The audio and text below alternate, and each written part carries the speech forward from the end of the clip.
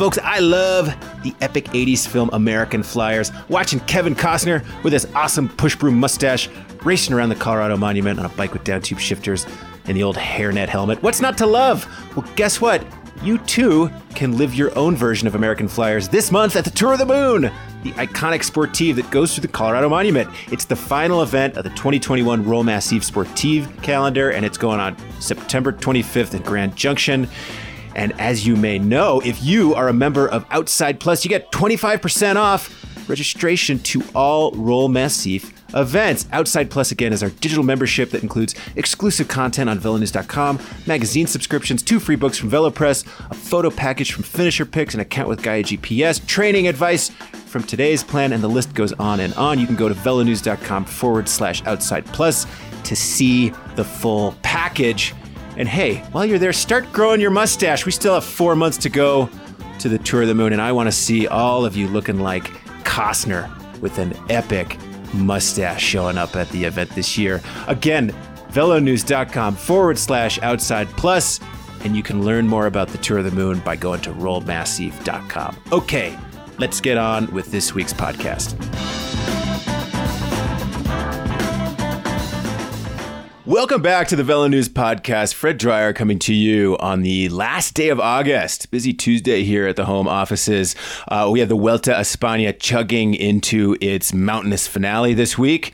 And second half of the show, we're going to talk to Andrew Hood all about what we can expect on some of these big summit finishes. We got the Lagos de Covadonga coming up, and the Gamonitairu, the Angleroo's little brother, big brother that is so difficult to pronounce. Anyway, that's coming up this week, and we're all waiting to see if this odd Christian Eiking character can defend red against all of the GC favorites coming up behind him. Hoodie coming up second half of the show.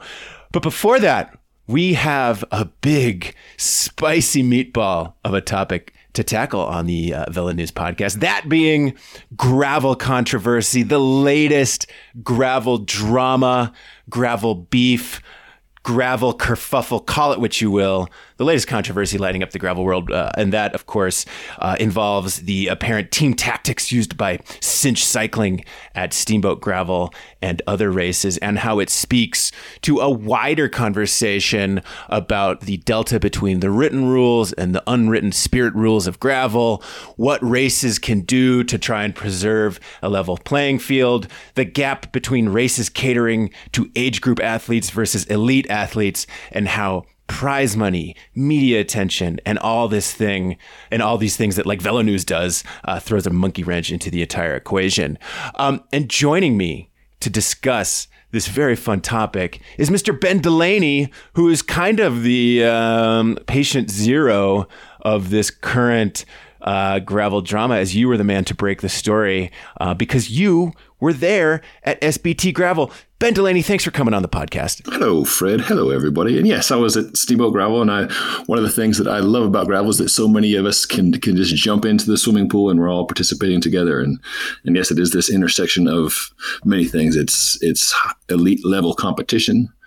It's good tomfoolery fun. It's mullet racing, business at the front, party at the back, and a lot of these things, whether it's men and women racing together or aero bars, don't really affect 98% of the paying customers at these events, but they do affect the top of the sport. And I do argue that gravel racing is a sport, and I think sports need to have rules so we can all agree on what it is that we're doing, or what it is that the fast kids at the front are doing. So I think that's why this is a fascinating subject, and it's definitely hit a nerve. Yeah, and the broad focus here is that ever since, we've been covering this since at least 2017, the delta that exists between the written rules of gravel and the unwritten spirit rules of gravel, and how that gap allows for athletes to, I wouldn't say game the system, but gain advantages. You know, if the written rules are basically like, don't be a jerk, don't cross over the yellow line and have a good time, then, and the unwritten rules say sort of, hey, play by the spirit of gravel, which is amorphous and unwritten, then riders who really want to gain an advantage can do so. And over the years, this controversy has focused on stuff like the use of aero bars, whether or not pro road teams coming in were going to ruin the Spirit gravel, whether or not riders should stop at feed zones. And I feel like a lot of this discussion has been focused on the men's side of racing, but right now the big hot button one is focused solely on women's racing. And the specifics of it are this. At Steamboat Gravel, Lauren DiCrescenzo scored this thrilling win. She blasted the competition. And afterward, it became evident that Lauren, who rides for Tom Danielson's Cinch cycling team, had teammates with her along the way. Perhaps they were riding as pacers. Perhaps they were giving her water bottles. Perhaps they were powering the group along. And this caused drama within the women's field and the men's field of people doing what happens is a very 2021 story afterwards, which is taking to social media to voice their displeasure with the team tactics here, because gravel, the spirit of gravel is that it's supposed to be an individual competition and it's supposed to be you against the elements. Says who? Yeah, exactly. That's the spirit. Says who, though? And like all cycling controversies, this is played out largely on social media with people cocooning themselves with their followers and writing things to get likes and smiley emojis and sort of, barking into the echo chamber on both sides. And thus, there hasn't been a whole lot of like actual discussion, but we've been talking to people on all sides of this stuff. And so, Ben Delaney, I want to start here with you. You were in this group. You were at Steamboat Gravel. You were in the group with Lauren for a while. You were also talking to people. I mean, how did this story come to you? How did you pursue it? And what was some of the feedback that you got when you wrote this initial piece? The hot subject was not stopping for Lauren, not having to stop for water. And I think that the tactics, whether it's Lauren or anyone else in gravel racing, trying to figure out how the heck to get yourself through a long event is part of the fun and part of the challenge. Whether that's, do I run like a really thin, skinny, slick tire because that'll be faster on the road, but I might flat in the chunkier gravel, or do I run a thicker tire to ensure that I don't flat, but then pay the price on the pavement? And it's a similar thing with hydration. It's like, well, it's faster not to stop, but if I carried 10 gallons of water on my back, that would probably make me slower on the hill. So I think that's part of the fun of the challenge of gravel racing for lots of us. With Lauren, she had Cinch teammates there. And Cinch is unique in that I can only think of two gravel teams really that are all wearing the same shirts out there. There's Cinch and there's Avis, formerly Panaracer. So those are the only two like full-on male-female gravel teams that I can think of. So Lauren started with a Camelback like many riders did, and 2 tall bottles, went through those. And then coming into the fourth feed zone, she handed a bottle to one of her Cinch teammates who went ahead to the feed zone, filled it up for her, and chased back and handed it to her so she didn't have to stop. I was at that point, I wasn't in that group anymore because I had stopped at the previous aid station because I had neglected to bring a Camelback. So I pulled over and stopped and was unable to chase back on. So that's a part of like, whether it's you're a front of the pack racer like Lauren or a mid pack racer like myself, trying to figure out when you make your pit stop is part of the game. So why that was controversial, even though there was no rule at Steamboat Gravel specified thou shalt not take a bottle from a friend, is Steamboat does have rules that there's no outside help. You can't have teammates or friends or spouses standing by the side of the road handing you a water bottle because it's understood that if that allowing a rider to continue racing is faster than a rider having to stop. So at Steamboat, the deal is everybody has to stop. Or no, you don't have to stop. But if you want to take on supplies, you can do so at the set up aid stations where volunteers staff them. So the other women didn't have someone handing them a water bottle. So that changed the dynamic. And it was at the point where we had had a photographer and a videographer who happened to be standing at that aid station and watched the thing happen. And then one of the people working with the race, Matt Charity, the husband of the big boss, Amy, saw it happen and mentioned it to our staff, like, should we report this? And I thought that was pretty telling that Matt, married to the woman who runs the race, wasn't really clear. Like, is that against the rules or is that not against the rules? So I think that was sort of like the emblematic point of the event. And again, I mean, this is an advantage for sure. Like when you don't have to stop at the aid station, you get an advantage. But, in looking through the rules at Steamboat Gravel, I mean, like you said, it's basically like have fun, be smart, wear a helmet, centerline rule, ride on the right, no direct outside support from friends, family, sponsors on the side of the road, only stop at aid stations, pass with care, no headphones, no e-bikes, no aero bars, use the porta potties, don't poop in the forest, and deal with your own mechanicals, don't litter. I mean, there's nothing in there that says like, hey, you can't have teammates pull for you. There's nothing in there that says you can't have a teammate go up the road, fill your water bottle and bring it back. And so, I guess that is the heart of this thing, which is that Lauren DiCrescenzo and Cinch or whatever broke none of the written rules.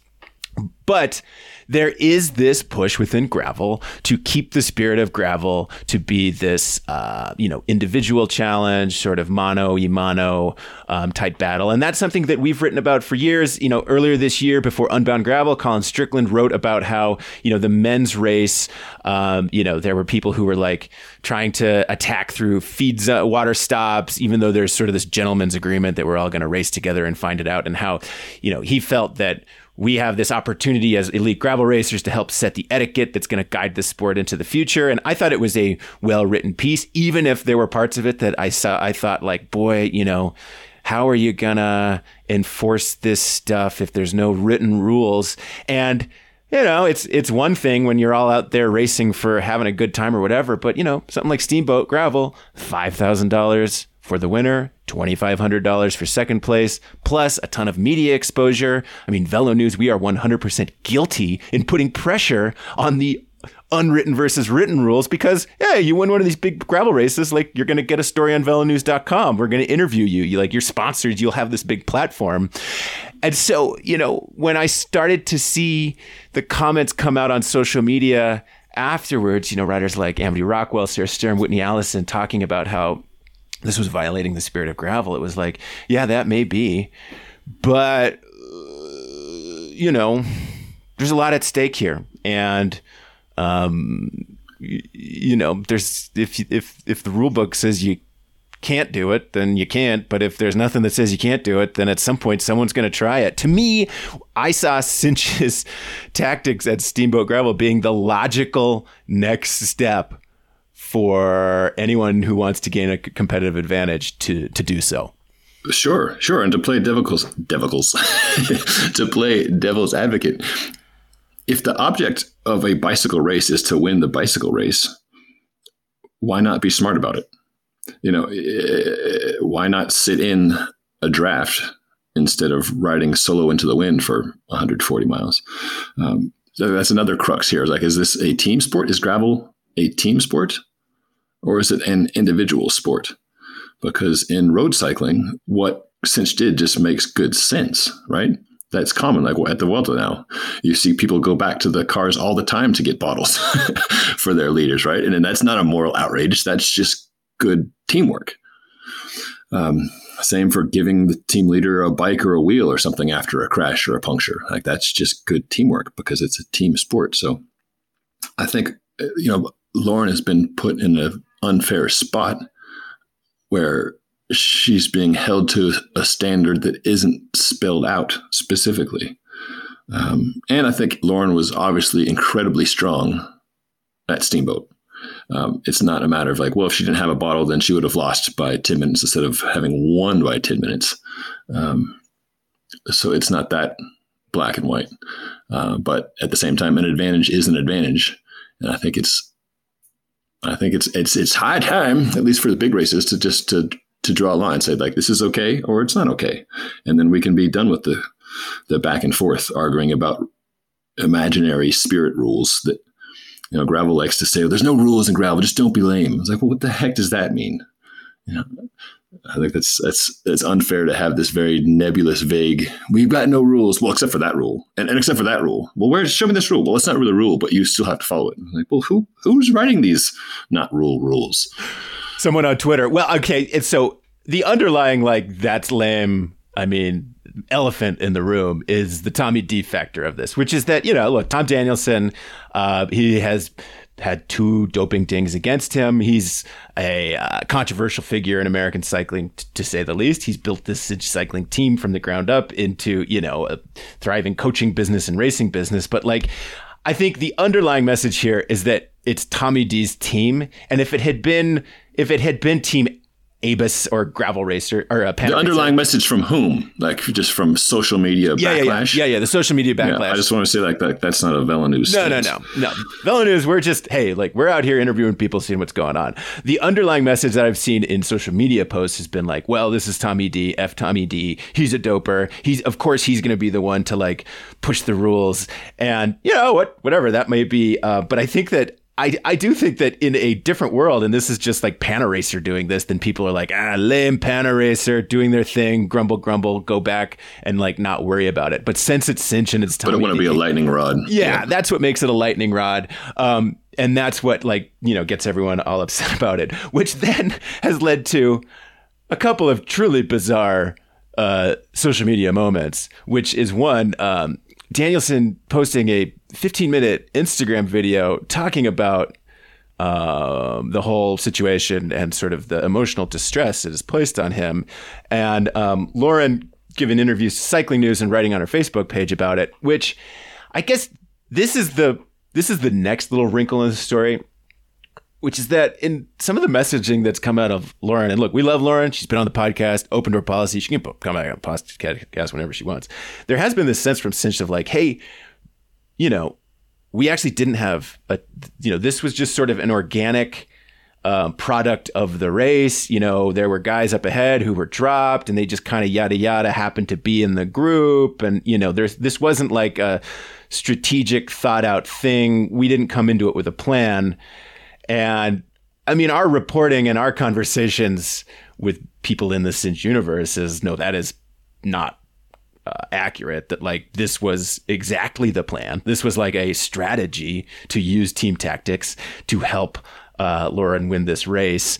And I guess that's an element where I've been like kind of scratching my head and saying, are you guys sure that's the message you want to put out there? What's your read on that, Ben? 2 things. One is that, since team members have told us that there's often a plan specifically for the team to work for Lauren, men and women, to help her win the bike race. That's what team members have told us. But I think in the broader picture, that's sort of immaterial, whether like you intended to or not. I think the discussion needs to be like, is this allowed or not? Like, did you make a plan to go across the yellow line, or did you just go across the yellow line? I don't think that's relevant. It's like, did you or didn't you? And is that allowed or not allowed? I think it's as simple as that. Like, whether this, 2 years ago, someone decided, okay, at this point, there's going to be a water bottle handoff, or whether it was just like, hey man, I'm out of water. You got some? Yeah, hold on. Like, I don't think that matters. I think it matters of like, is that allowed or not? And yeah, I mean, it does seem Lauren clearly feels attacked, and that's understandable. This social media is a bit of a nightmare. But I don't think it's a all or nothing thing, as if Lauren simply sat behind a bunch of dudes and did nothing but freewheeled while they pushed her up a mountain and fed her water. That's obviously ridiculous. She was out there kicking ass and drilling, right? So it's not this either like, men do everything or women do all their own work. And I've heard from several female racers who are, the whole situation frustrates them because they feel like they've been struggling, or they feel like, but they have been struggling for equity in the sport for a long time. And having this phrase is, well, you can only do well if a man helps you, it kind of makes their eyes cross with frustration. That's clearly understandable. But yeah, whether it was planned or not, again, I think that's immaterial. It's like, is this behavior allowed at a race? If so, let it run it wide open, or if not, let's clearly specify this so we're all on the same page. No, that's my take. I hear you on that. I think that Lauren would have won this race nonetheless. She is an absolute beast. I mean, you look at her results in road racing and in these these big gravel races, and it speaks for itself. Like, she's a very talented athlete. She's been doing this forever. She has a crazy work ethic. She has an incredible story. We heard it on the podcast a few weeks ago. So I think that trying to chalk up her victory just to the fact that she had, team help or whatever is ridiculous. That said, if I were the PR consultant for Cinch Cycling, my advice to them would be yeah, own it. Come out. Yeah, we had a total team plan. We executed. We kicked butt. We did what we needed to do. Lauren's an incredible athlete. She won. We helped her get water. We tried to give her every advantage we could. We worked within the rules and we won the race. And, until these gravel races make specific rules barring, a team coordination, team effort, everyone, working for the common goal, then we're gonna operate this way. And I guess that's a segue to the next couple points I want to make and discuss with you here, Ben, which is that, I mean, this isn't new. I was at Unbound Gravel in 2018, and the winner there had, husband ride with her the entire time. And I've heard from other people that, many winners at that race, female winners with that race, have had sort of one pacer, a friend, a husband, boyfriend, or someone to work with them. But it's opened up the question of how do you combat this? Is it, do you have separate women start? Do you, do you start them way afterwards, way beforehand? That's one theory. I can tell you, I was at BWR San Diego, which has specific starts for elite men, different categories, elite women. And well, here's the thing.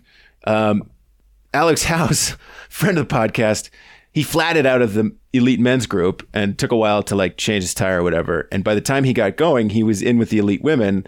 And there was a break up the road, I think. And he was trying to get back into the elite men's groups. He took some big old pull and inadvertently pulled the women's race back together and, felt bad about it. He's like, I'm racing my own race. I'm trying to get back up to the elite men. So even that race where they separated the fields, there was some, these things can't occur in a snow globe, unfortunately. This is not pro road racing for a reason. And because of that, there, with the elite women's field, there's probably always going to be some type of impact by male riders. Well, and that interplay is part of the fun. It's like local racing where race together scored separately, whether it's different age groups or men and women. And I love the all in together part. And yeah, I'll be the first to say I'd certainly benefit from racing with the women myself. Sometimes I'll be hanging on for dear life at effectively the front of the women's race. And that's a cool thing because so much in road racing, we're all split off into tiny little segments, right? Never to cross paths. So yeah, I love that exchange, even though it makes for some weird dynamics. But yeah, short of breaking it all down and making it road racing, where here's the men's 40 plus, here's the women's pro, here's the women's 30 plus. I don't know how you could eliminate that. And, the tension is, one of the spots of tension is between the happenstance, the Alex House situation, and the, intentional, planned, we're all on the same team going for one common goal here. And not every, sort of like the Olympics, not every person is lining up with a 7-person team, right? You've got Belgium with 8 guys and you've got Ecuador with 2. I mean, that worked out pretty well for Ecuador at the Olympics, but it's just a giant mixed bag. It is. And, you hear from some of these people who've gone over and done a bunch of these European Grand Fondos where there's prize purses and, a whole media infrastructure built around who's winning the big Grand Fondos and ex Tour de France doper dudes lining up. And you do hear stories of, the best women have these entire fleets. They've got full squads. Male riders, pacing them on the climbs and pacing them on the descents. Carrying their water, going ahead, getting food so they don't have to stop. Yeah. It's a well-oiled machine for sure. And I from a gravel perspective, I can see the people within the gravel saying, hey, we don't want that. we kind of like the fact that you can be an individual athlete and not have to rely on a whole team and an infrastructure to be able to compete and still do well. And so I do understand the pushback from riders saying like, look, I don't want to have to hire a bunch of dudes to like tow me around if I want to be competitive in these races. I think that's lame. You know, maybe we need to do something. But then that butts up against what the organizers are thinking too, because I've posed this question to plenty of gravel organizers, and some of the perspective they have is like, hey, you know, our model customer is like the Ben Delaney's and Fred Dryers of the world. The guys and gals who are like mid-pack, who are doing this for a life-changing experience, who are doing this as a personal goal. And to a certain degree, their overall experience is made better by the mass start element of it. Like, it wouldn't be as fun if you're just racing in your category with like 35 other people and trying to beat them. Part of the enjoyment of big gravel races is you're all in this together, all in the same course at the same time. Camaraderie, competition, helping each other to the finish line. And our core customer, our paying customer, are the people who really like that element of the race. And yes, there's the front of the race and VeloNews is there covering it and there's prize money. And, you know, but if we're going to create rules that govern everyone, then there's going to be some of these gaps that occur between the written rule book, which is to govern, you know, the Joe and Jill six-pack out there, mid-pack out there, and, you know, the Colin Stricklands and Amity Rockwells of the world. For sure. Yeah. And again, I very much appreciate the riding together, helping each other element, whether that's, getting a CO2 cartridge from somebody when you're suffering the nth flat out there, or at Unbound Gravel, I was riding with Flavia Oliveira for a time, and she handed me an extra cold Coke that she grabbed at the stop, jokingly saying, "Well, thanks for pulling. Here's a Coke." And I was like, "God bless you. This is the best Coke I've ever had in my life." And I love that about gravel racing, the mixed fields and the helping out strangers and old friends and new friends. And I think that's again a part of the fun. Wait a second. You took a Coke from a racer? Correct. Unbound Gravel? Oh, yes, I did. Ben Delaney, I think I'm going to have to report you to the organizers. I'm going to have to go through the rule book to see if that is allowed, because we might have to bump, whoever's in 364th place may be in 363rd place now going forward. Yeah, it's controversy. This one and others that is not going to go away. It's something that we have very much enjoyed covering with gravel, which is this sport that it's in its infancy, growing, getting more momentum, getting more attention, trying to keep its grassroots feel and the tension that creates. And that story is not going to go away. It's just going to morph and change. And next year, there will be some other gravel controversy to talk about. Now, you see all these people on social media saying, wow, it's just a sign that gravel's a fad and it's jumped the shark. And like, this is a sign it's going away. That's one area where I do have a firm take. And that take is, what is that? Your take is dumb. That is a bad take. Water bottle gate is not going to sink gravel. Aero bars gate, not going to sink gravel. Feed zone gate, not going to sink gravel. Gravel's doing fine, folks. Yeah, you're heading out to Belgian Waffle Ride, Utah yourself, right? Yeah, I'm going to go out to BWR, Utah. I will have 0 pacers. I will stop at many feed zones. I don't think I'll have an aero bar. If I do, maybe I'll have it coming off the back of my bike. But my goal is to have fun, enjoy, and just do the best I can do out there. So Belgian Waffle, Utah, just throw one more little tiny wrinkle into this. I remember doing it last year, and the front group was able to pull water bottles off a motorcycle. I remember talking to Pete Stetton about this, and he was like, "Oh yeah, it's fine. It's totally equal because like everybody in the front group gets to pull water bottles." So like, okay, so for like the 8 of you up there, okay, you don't have to stop. But what about like the next 2 groups chasing behind? How does that work? And like, did that fundamentally change who won that race? No, of course not. But I think that just shows how it's up to each promoter to sort of to set the table for the party that they're going to have. Belgian Waffle Ride San Diego also had neutral support vehicles falling like a pro road race. So again, Stettin had it. I guess derailleur was starting to fall off. He pulled over. A pro mechanic jumps up. Zip, zip, zip. He's back in business. Is that against the spirit of gravel? I don't know, but I think it is. I realize I'm kind of rambling on and on the same point here. I just think it would be helpful for my little brain if for each race say, okay, this is the party we're putting on here, and this is how it goes. All the while, the commissaires in Aigle Switzerland at the UCI are just reading these Villeneuve stories and just like rubbing their hands with glee and being like, aha, this is what happens when you do not have the rules. You silly Americans. Well, I think that's a good place to put a pin on it. Ben Delaney, you have been a wonderful co-host to take us deep inside the latest gravel beef going on out there. Sign up for a gravel race, do it. You'll have a great time. And if you win or not is not important, so long as you have a great experience. Okay, we're going to go hear from Andrew Hood about the final week of the Vuelta a España.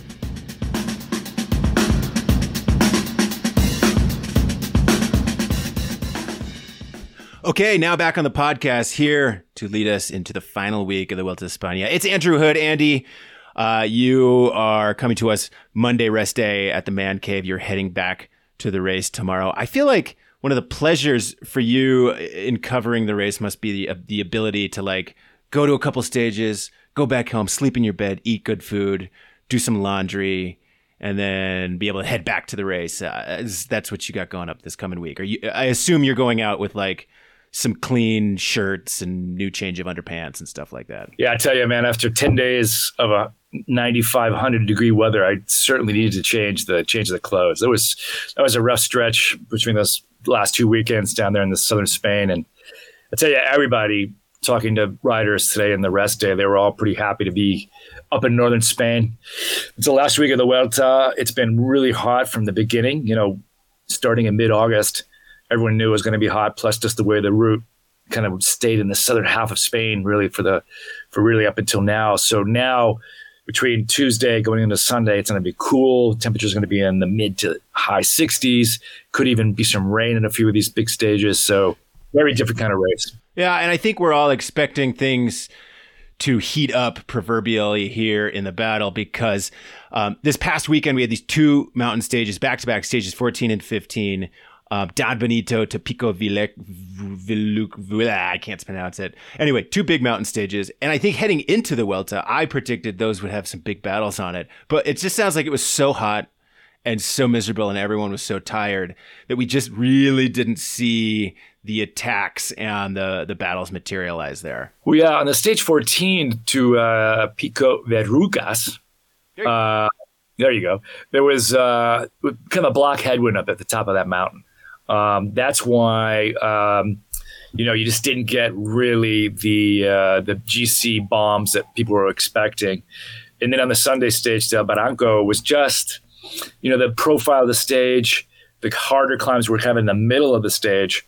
And there wasn't really any terrain to move so much late in the Sunday stage. And plus you had Intermarché. They really kind of stepped up. They're protecting the jersey for Odd Christian Eiking, who, for that team, it's a big deal. Of course, they stepped up to the World Tour this year. So for them to be leading one of the Grand Tours, they're going all in, even if, everyone expects him to kind of fade out mid next week. But, the team really stepped up and rode really well over the weekend. And so that kind of between those two factors, the heat, the wind, and Intermarché kind of controlling things, not a whole lot happened on the GC front. So I think we're all expecting bombs to fly this week, specifically Wednesday's stage to Lagos de Covadonga, big famed crazy climb that comes after a series of big Cat 1 climbs.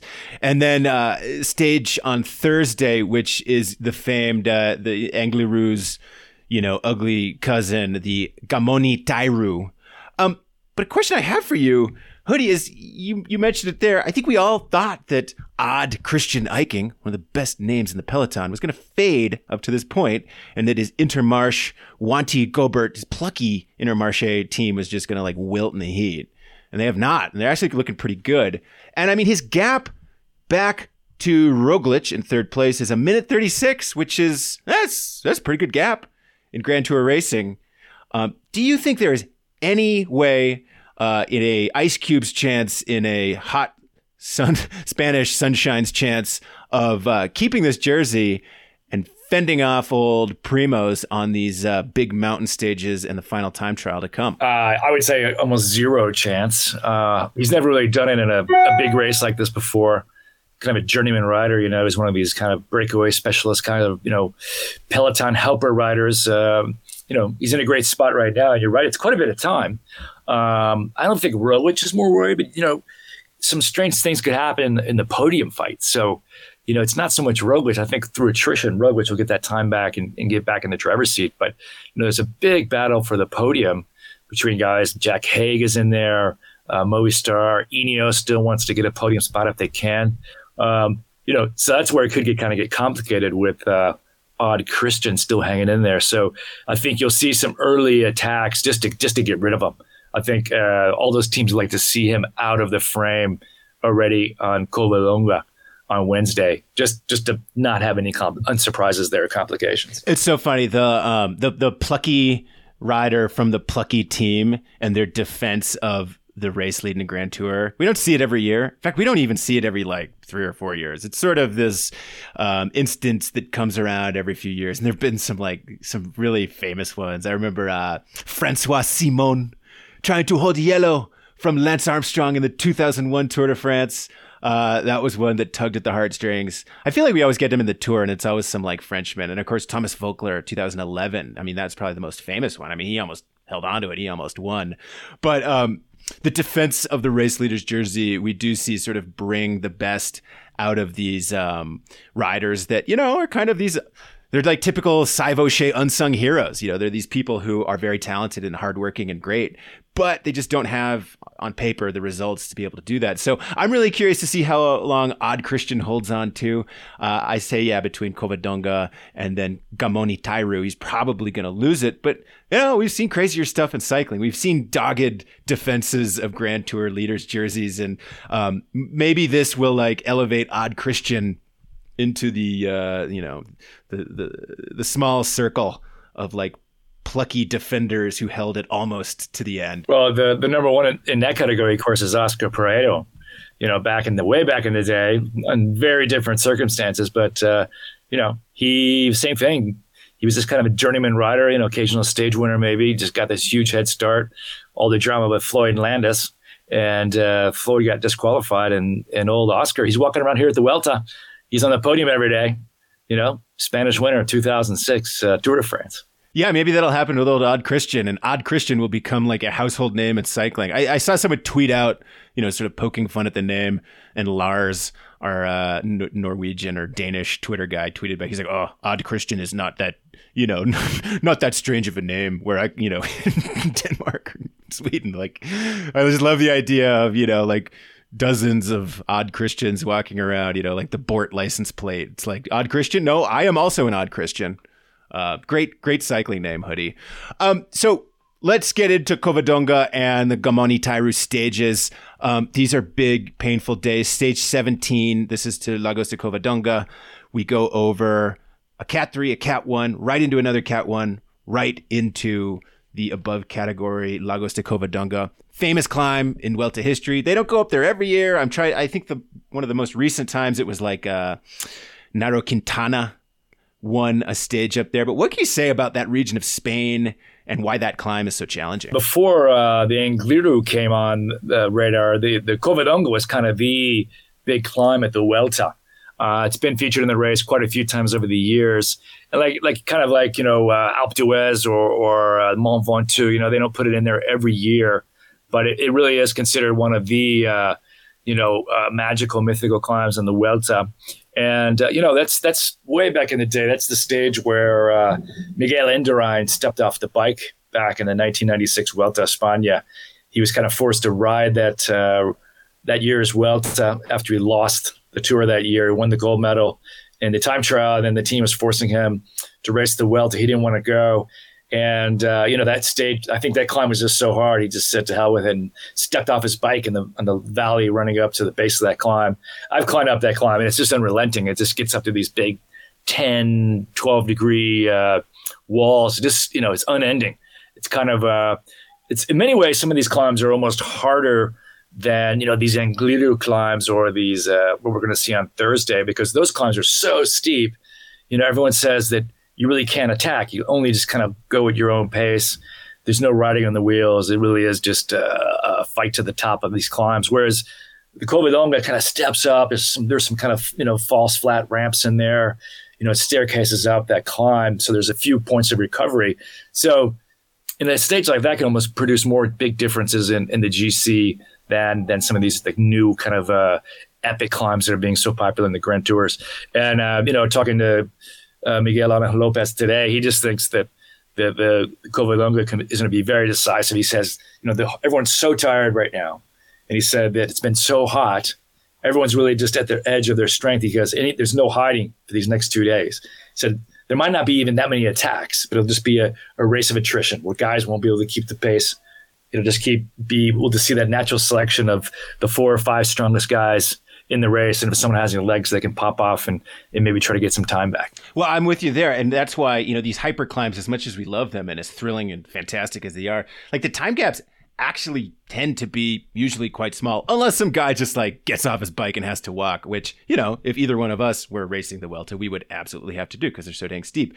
So I'm with you. I actually think that, Wednesday might be the day that Roglic takes red again, just because the ramp recovery nature of Lagos de Covadonga means he might actually get more time on Old Odd Christian Eiking than on Gamon Hitairu.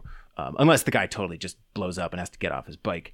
But, we saw Roglic last year. I mean, he lost it near the top of the Angliru, but it was so close to the finish and it's so steep and you're only talking about like 10 meters here that the time gap actually was pretty small.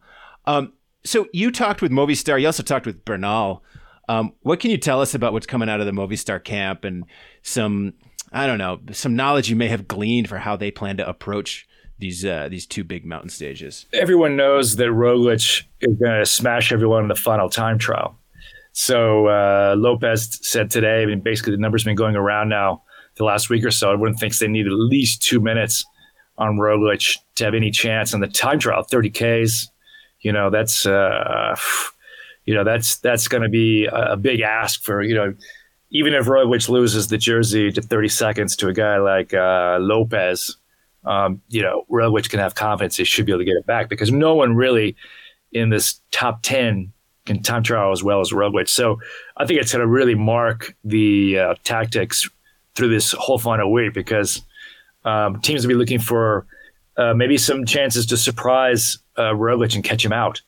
Some of these profiles, Saturday stage actually, at the tail end of that stage, the final 100K is just a up and down roller coaster. And I was talking to some people that have been riding in these hills, and they said it's up and down, but it also just twists and turns the whole way. So they said with 500 meters, you'll lose sight of the riders in front of you. So that can be a huge psychological factor when you're trying to chase someone if you can't see how far away they are. Even with radios, it's still you want to be able to see who you're chasing. So there could be a chance for an ambush. The crosswinds never materialized really in the first half of the Vuelta. It can be windy. It might be raining. That's the big factor in terms of weather in this last week. It's going to be kind of cool. Could be some rain. These roads are kind of sketchy up here in northern Spain. They're real narrow, very steep. These roads, coming down, especially on the stage on Thursday, go up and over some of these, hairy climbs up here in Asturias. And the descents are like 10% descents going down and very twisting, kind of off-camber corners.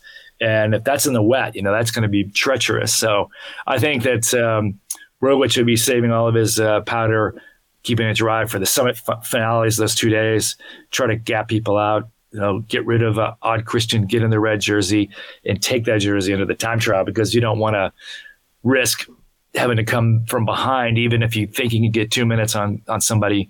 You don't want that pressure and risk, a puncture in a time trial that could be the difference between winning and losing. So looking at a little bit further down the GC standings right now, you said it before, it's the battle for the final podium that's very compelling.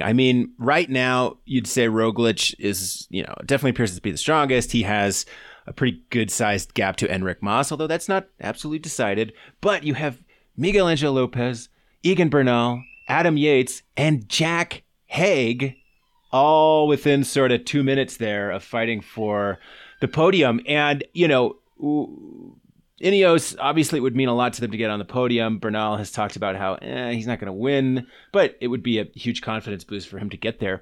What can you say about Jack Haig? I mean, to me, this has been one of the most amazing, thrilling, and sort of undercovered stories of this year's Vuelta is the progress of Jack Haig. I mean, it seems like just yesterday he was lying on the tarmac in France, all bashed up, broken up as one of the victims of this crazy opening week of the Tour de France. Now here he is, just absolutely killing it at the Vuelta. Jack, he's a funny guy in the mix zone every day. We talked to him about how he's feeling. I mean, he kept saying in the first week, I'm here to help Landa.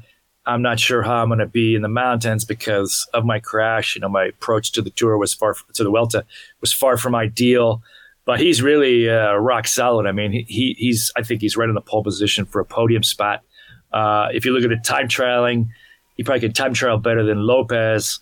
So he's going to be really needing to, the fight for the podium is what's going to spice up this spat last week, I think, because, you got Roglic just sitting there with that huge time trial advantage in his pocket. So the real fight's going to be for the podium, like you said. And it would be huge for all these guys to get on the podium. Mas, the next big thing in Spain, he was second in the Vuelta a couple of years ago. Hasn't really been able to confirm that. Even second behind Roglic would mean a lot to him. Lopez coming across to Movistar this year, a podium would be huge for him and just for that whole franchise. And then Ineos, they're riding on pride. They got Pogačar and UAE kind of stealing their thunder in the Tour de France. But Bernal, if he can get a podium out of this ride after not being 100% in this Vuelta, it would be huge for him. And like you just said, Jack Haig, I mean, first podium for a guy like that opened a lot of doors for him. I'm pulling for him. Never been top 10 in a Grand Tour. I mean, he has been racing Grand Tour since 2016. He has some pretty strong finishes, 20, top 20, but, crashed out of the Tour de France, left the 2020 Giro d'Italia early. So even a top 5 performance would be a huge career boost for Jack Haig. And I mean, he could be the next guy to step into that role with Landa. This is his umpteenth Grand Tour of sort of not living up to that expectation. So I'm pulling for you, Jack Haig. We love a good comeback story, especially a good comeback from injury story. So a lot of stuff to follow in this final week of the Vuelta. Hoodie's going to be going down there this week. Stay tuned to VeloNews.com. Keep checking our Instagram page. Hoodie, you've been doing really good stuff on Instagram. How are you adjusting to the very 2021 world of being an Instagram influencer? Are you getting your angles right? How are you doing it? I think I need some product sponsors. I mean, don't those guys make money off wearing a funny T-shirt or something? But no, it's been fun. I mean, it's always fun playing with the Instagram, doing little odd videos here and there, and the Vuelta is it's a great race. The great thing about the Vuelta really is just it is so much more relaxed. It's not all the hype and tension that goes with the Tour. I mean, COVID, everything's a little bit more different, but the press corps is about 1/10 of the size of the Tour de France, or even probably 1/20 of the size, really. You're not in a rush to get dinner every night because restaurant. In fact, a lot of times we go to dinner too early. We'll show up at a restaurant and they're going, no estamos abierto, and we have to come back in a half an hour. So, the Vuelta it's a different kind of animal, and it's been a real. Even though the action hasn't been great some days, every day has had some interesting stories. The GC battles have lacked a little bit of the spark, but it's always fun to cover the Vuelta. Yeah, go to the Vuelta. You will never be shut out of a restaurant at 8:45 p.m. because you're there too late. Like Hoodie said, if anything, they'll tell you to come back in half an hour when they actually open. Hood, we've been loving your coverage. We will catch up with you 1 week from today to have a final discussion on the outcome of the Vuelta and whether or not Odd Christian is going to be the newest Grand Tour winner in pro cycling. Probably not. Bon voyage, Hoodie.